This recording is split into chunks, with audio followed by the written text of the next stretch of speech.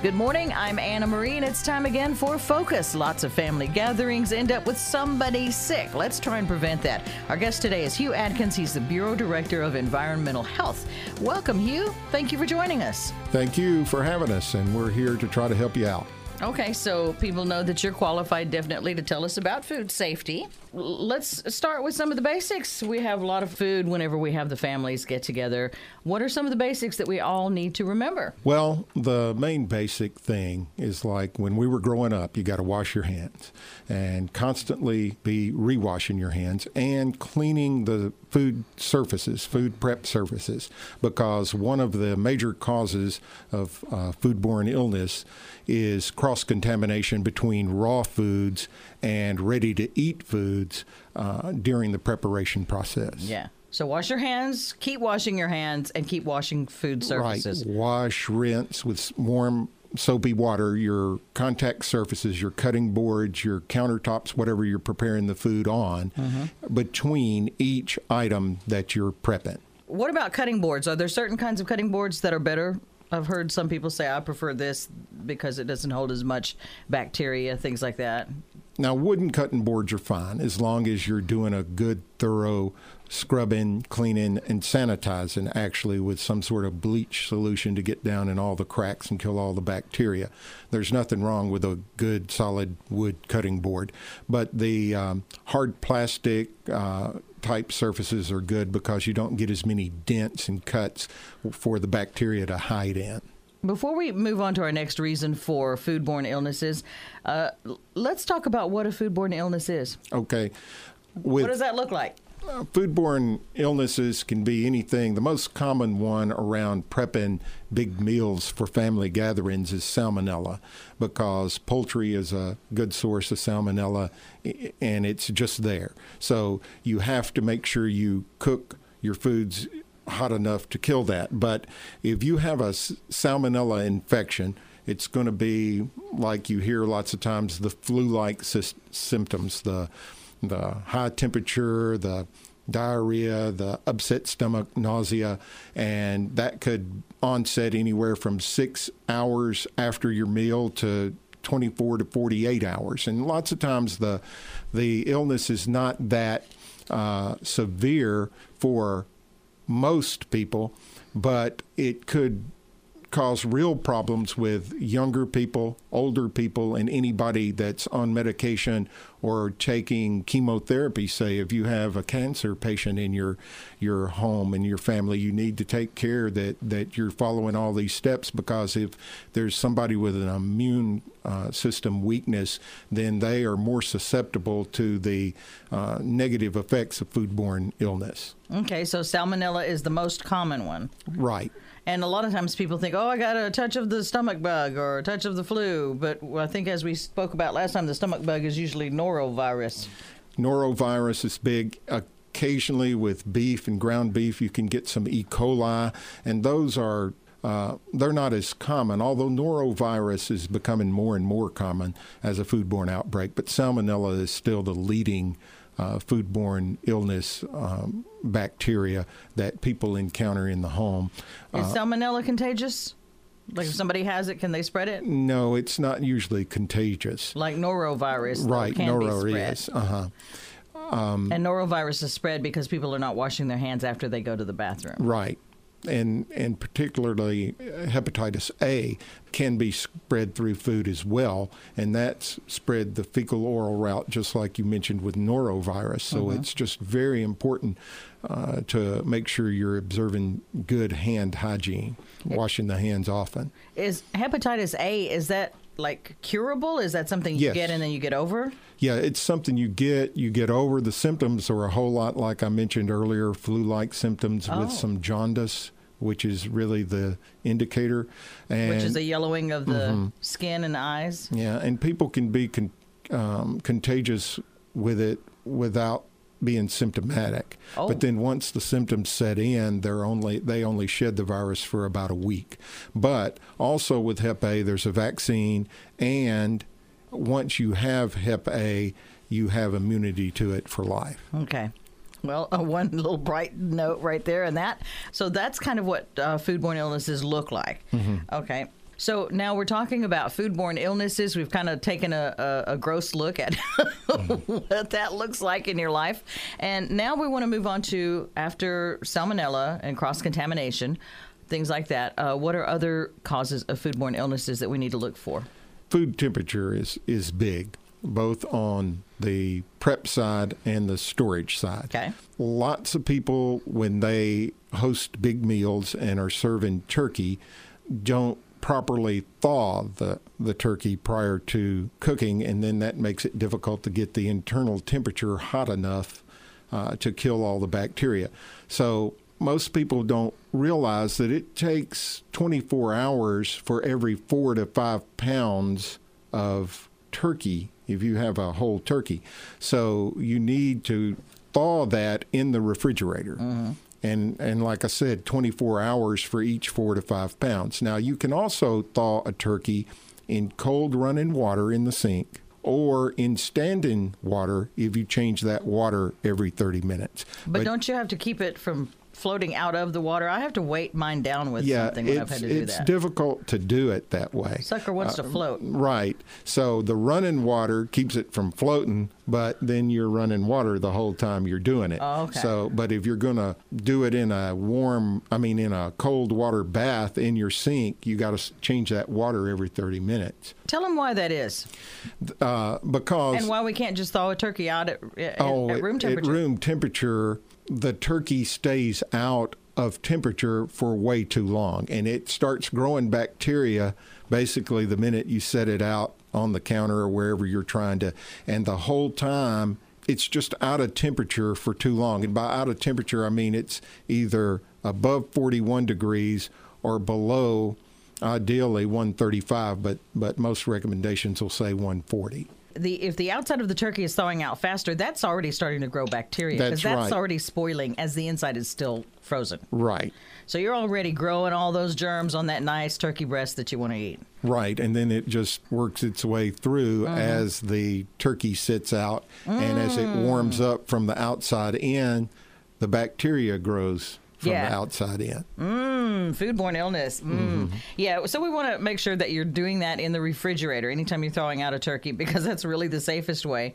And you're going to have to plan on several days ahead of time. And then if you happen to have waited too long in the sink, underwater, but you have to change that every 30 minutes, or under running water, which is just, I think that's just horrible that we would run the water that long. Yeah, that's not efficient at all. Yes, unless you've got a way to recycle that.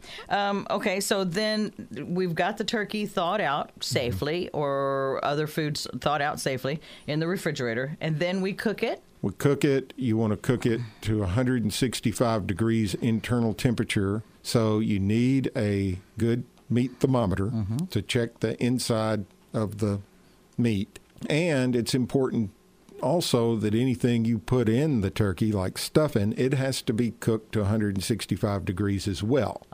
So when you put the stuffing in, and that's where there have been foodborne illnesses traced back to the stuffing. They cook the turkey to 165 degrees, but didn't check the temperature of the stuffing. So, so in some cases, I have seen people have to actually take the turkey out because you don't want it to get too over. You don't want it to get overdone and dry out. So you take the turkey out, take the stuffing out of it, and then cook that some more. Right, cook that some more in like a greased pan or something like that till it gets up to 165 degrees. So 165 is the magic number for turkey and poultry, things like that. Right. Okay. If you're cooking something else, and the other temperatures are very easy to find. We live in the world of Google. You can find the temperature that you're supposed to cook the meat to. So look that up first, right? Right. And they're pretty simple. 165 degrees for poultry and turkey. Ground turkey also is 165 degrees. Good. Ground beef, however, is like 160.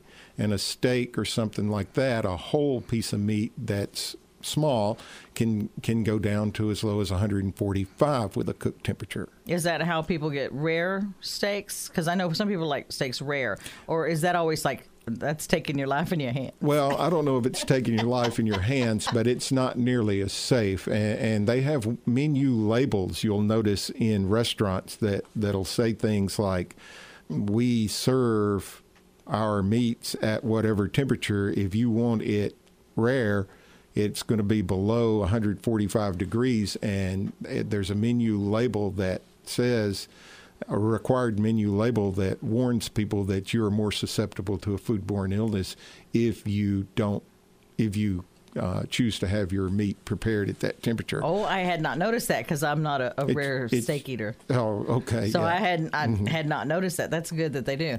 We're talking with Hugh Adkins, the Bureau Director for Environmental Health. We're talking about the environment of your kitchen in most cases, and foodborne illnesses. We're trying to prevent that. So you've thawed things safely. You've prepared things safely to the correct food temperature. You've used your little handy meat thermometer to find out. And then we have this big feast laid out on the table. Yeah, you've got it out on the table. And you should have seen his face. He kind of went like, here we go. Here we go, yeah. So invariably, big family gathering meals, people will look forward to having leftovers. And that's great. It's great to have leftovers. You need to make sure that your refrigerator has the capacity to hold all this food during a big gathering. Sure. And you turn it down to 40 degrees or lower. 40 degrees. Turn it down. Because the more food you have in your refrigerator, the more taxed it's going to be. So you get your temperature at 40 degrees to hold it or lower. And after you've cooked the meal and served it, anything that you decide is worth keeping as a leftover needs to get into that refrigerator in 2 hours. And then it starts cooling down properly, and you get it down to 40 degrees, and you should be safe. So that means you've taken the turkey out of the oven. You let it rest 20 minutes maybe while everybody's kind of getting things ready. You carve it. You have the meal. It needs to be in the refrigerator within 2 hours from the time you've taken it out of the oven. Right, but 2 hours from the time it starts losing that cook temperature. Okay, because we don't do that, most of us. Most of us don't. We leave it out on the table, then we leave it out on the counter, and then we'll go start making some leftovers, but 2 hours. And you hear stories like that everybody had a big meal. They just left it on the table till later that night, and everybody came back and ate again. Mm-hmm. And that's possible. Obviously, that's possible to happen without making people sick if, it was cooked to the proper temperature, killed all the bacteria that was in it. People who were partaking didn't then contaminate it with their dirty hands, and most of the time that does not happen. So people have washed their hands, they've come to the table. So it isn't recontaminated with anything to start growing. Right. So that's how it can sit there like that. But that's just not a good practice. The more people, the more hands that are in there touching it, there's more potential for contaminants to be introduced. So you need to get it back in the refrigerator 2 hours after you take it off, or throw it away. And like in commercial restaurants, they cook to the cook temperatures and they put it out, say, on a buffet. Mm-hmm. Well, they can put that out there on a heater just to keep it warm, and the temperature is dropping. If they serve it all within 4 hours, they're good. But if they don't serve it all within 4 hours, they have to toss it. Or they have to keep it above 140 the whole time they have it available for service. So make sure I understand this. That bigger 4 hour window is if it's being kept warm? If it's being kept warm, like if you have it on the stove. Okay. And it's being kept at that higher temperature, above 140. Okay. Cook it to 165, hold it at 140, you're good. And I have a food warming tray, and I don't know what temperature it warms to, but that kind of makes sense. So you're not letting it cool down enough for whatever for bacteria to grow. Okay. Mm-hmm. The rule is keep hot foods hot and cold foods cold. Right. What about cold foods like deviled eggs or potato salad or things like that? Same thing. They need to get in the refrigerator. They don't need to. They need to get in the refrigerator in 2 hours, and they need to be kept below 40 degrees. If they're held cold, then obviously the less chance of contaminants growing in it. So So wait until the meal's really going onto the table, then pull those cold things out if you can. Yeah, the cold things, like especially you mentioned the eggs, the deviled eggs. Yeah. They are a potentially hazardous food, which is not to be a scary term, but yeah, that can be. Eggs, grow salmonella very well. Things like salads with greens and tomatoes and things that are safe at room temperature, you still need to refrigerate those if you're going to keep them, but they're not as dangerous as something like eggs and things that have other. Deviled egg has several ingredients with condiments and the eggs themselves that need to get refrigerated if you're going to keep them within a couple hours. I hate that you keep saying if you're going to keep them, because that just hurts me to think about throwing away good family homemade food like that. It does. And then the next thing that comes about is when you get ready to eat those foods again, reserve them. The leftovers, yeah. So with poultry and any kind of, just about any hot food, but especially poultry, beef, anything, the reheat temperature is also 165. Oh. So you take it back out of the refrigerator and you've got to heat it up to that cook temperature again. And so we're talking, if you're just joining us, I'm Anna Marie and this is Focus. We're talking with Hugh Adkins. He's the Bureau Director of Environmental Health. So no cold turkey sandwiches? Oh, yes, if you're going to have it warm again. Now, if you're going to eat it cold, that's fine too, because you've held it at 40 degrees. Oh, okay. I gotcha. So, but if you're going to warm it back up to the proper temperature.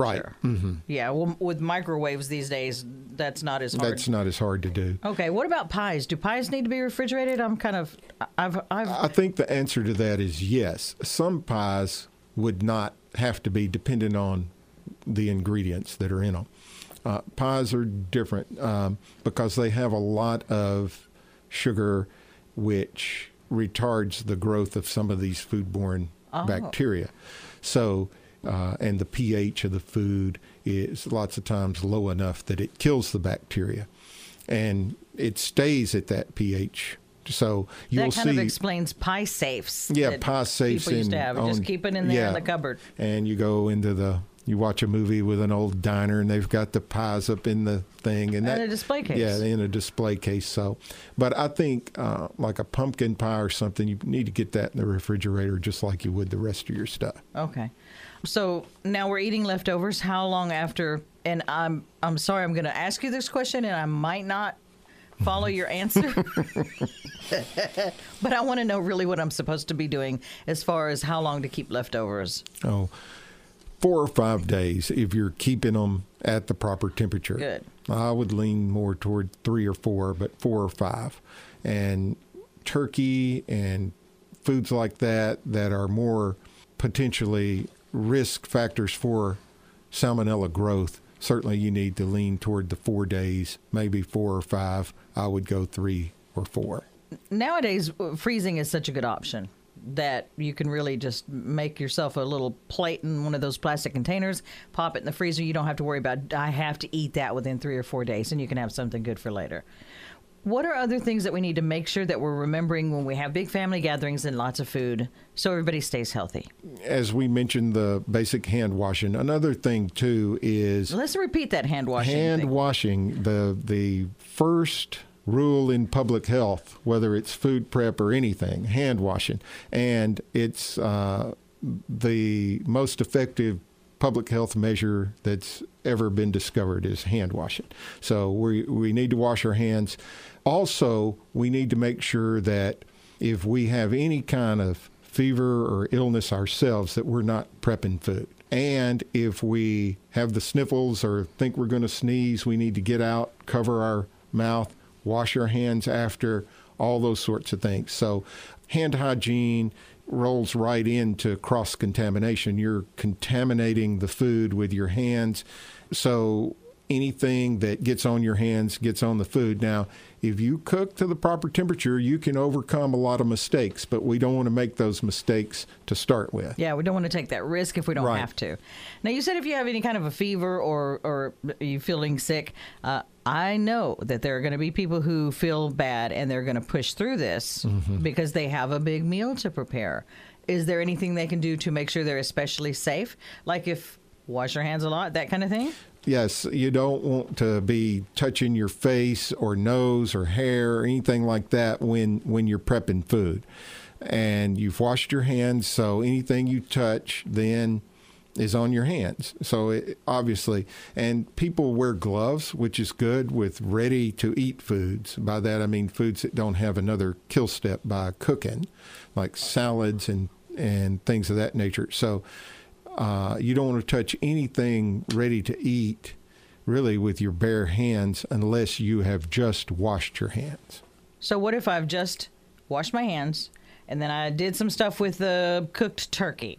Wash my hands again before I deal with the salad? I would recommend that you wash your hands again. Even though the turkey is cooked, it's just a precaution. Just in case there had been something somewhere. Yes. Are there foods that are especially prone to causing foodborne illnesses that we can kind of go like, I'm going to really focus on food safety on this more than anything? Poultry, which is turkey and chicken, they just seem like inherently have salmonella. You really need to be careful of all your surfaces in your kitchen when you're handling a raw turkey or a raw chicken. And another thing that people do is that CDC and FDA and USDA do not recommend anymore is washing or rinsing a raw turkey or chicken before you prep it, because the research shows that there's more danger of you splashing salmonella around your kitchen when you rinse it than there is of that salmonella that might be on it not getting killed during the cooking process. So don't rinse your turkey in your kitchen before you put it in the pan. Hugh, you just grossed me out. That is a gem. I had no idea. Yeah, well, that's recent research has led to that recommendation, and there are a lot of people. I think FDA, USDA, all those agencies probably got more pushback on that when they announced it, because it's just contrary to what we all grew up seeing in our home kitchens and doing ourselves. And people have, I think, just flat out, they heard comments, well, you could say that, but I'm still rinsing my turkey. And in most cases, you're probably going to be all right if you're doing the other things, re-sanitizing your prep surfaces after you do it. Most of us are not re-sanitizing the sink. No. After we wash the turkey. We got that turkey in one side of the sink. We might have a sink full of soapy water on the left side. We got the turkey on the right. We're going to rinse that sucker off, take it out, and be careful with it, and put it in the oven, and we're going to go back to that sink and wash the lettuce. No, you don't want to wash the lettuce without cleaning and sanitizing your sink. See, I just paid Hugh back. I just grossed him out. Yeah. He went, oh, no. But I think that's some of what's going to happen, and I think that's probably why the new rule to not rinse the turkey. Right, and following a logical progression here is if you prep your salad first and then your turkey, that's not as big a danger as doing it the other way around, because the turkey's going to be cooked afterwards. The lettuce and the salad prep is not. So did you hear that? Prep your salad first, and then splash that salmonella around your kitchen if you're going to rinse that turkey off. That's right. I have no idea what I'm going to do now about that, because I feel like I need to rinse that off. However, I have that visual. I can see the salmonella all over the backsplash of the kitchen sink. Well, now that you're conscious that you could have splashed it, then you know to sanitize around your kitchen over there where you did it. Are there any things that we should be washing off with actual soap?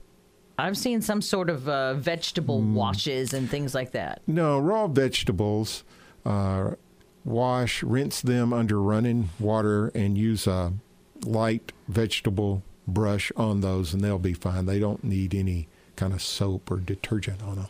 If we put alcohol in our sweet potato casserole, does that kill all the germs in it? No. I was hoping you would say yes. Yeah, and another thing, too, the alcohol content will evaporate, so you hear people joking that they had rum cake, so they need a designated driver. that there's nothing to that either. You mentioned somebody with a weakened immune system being more susceptible to foodborne illnesses.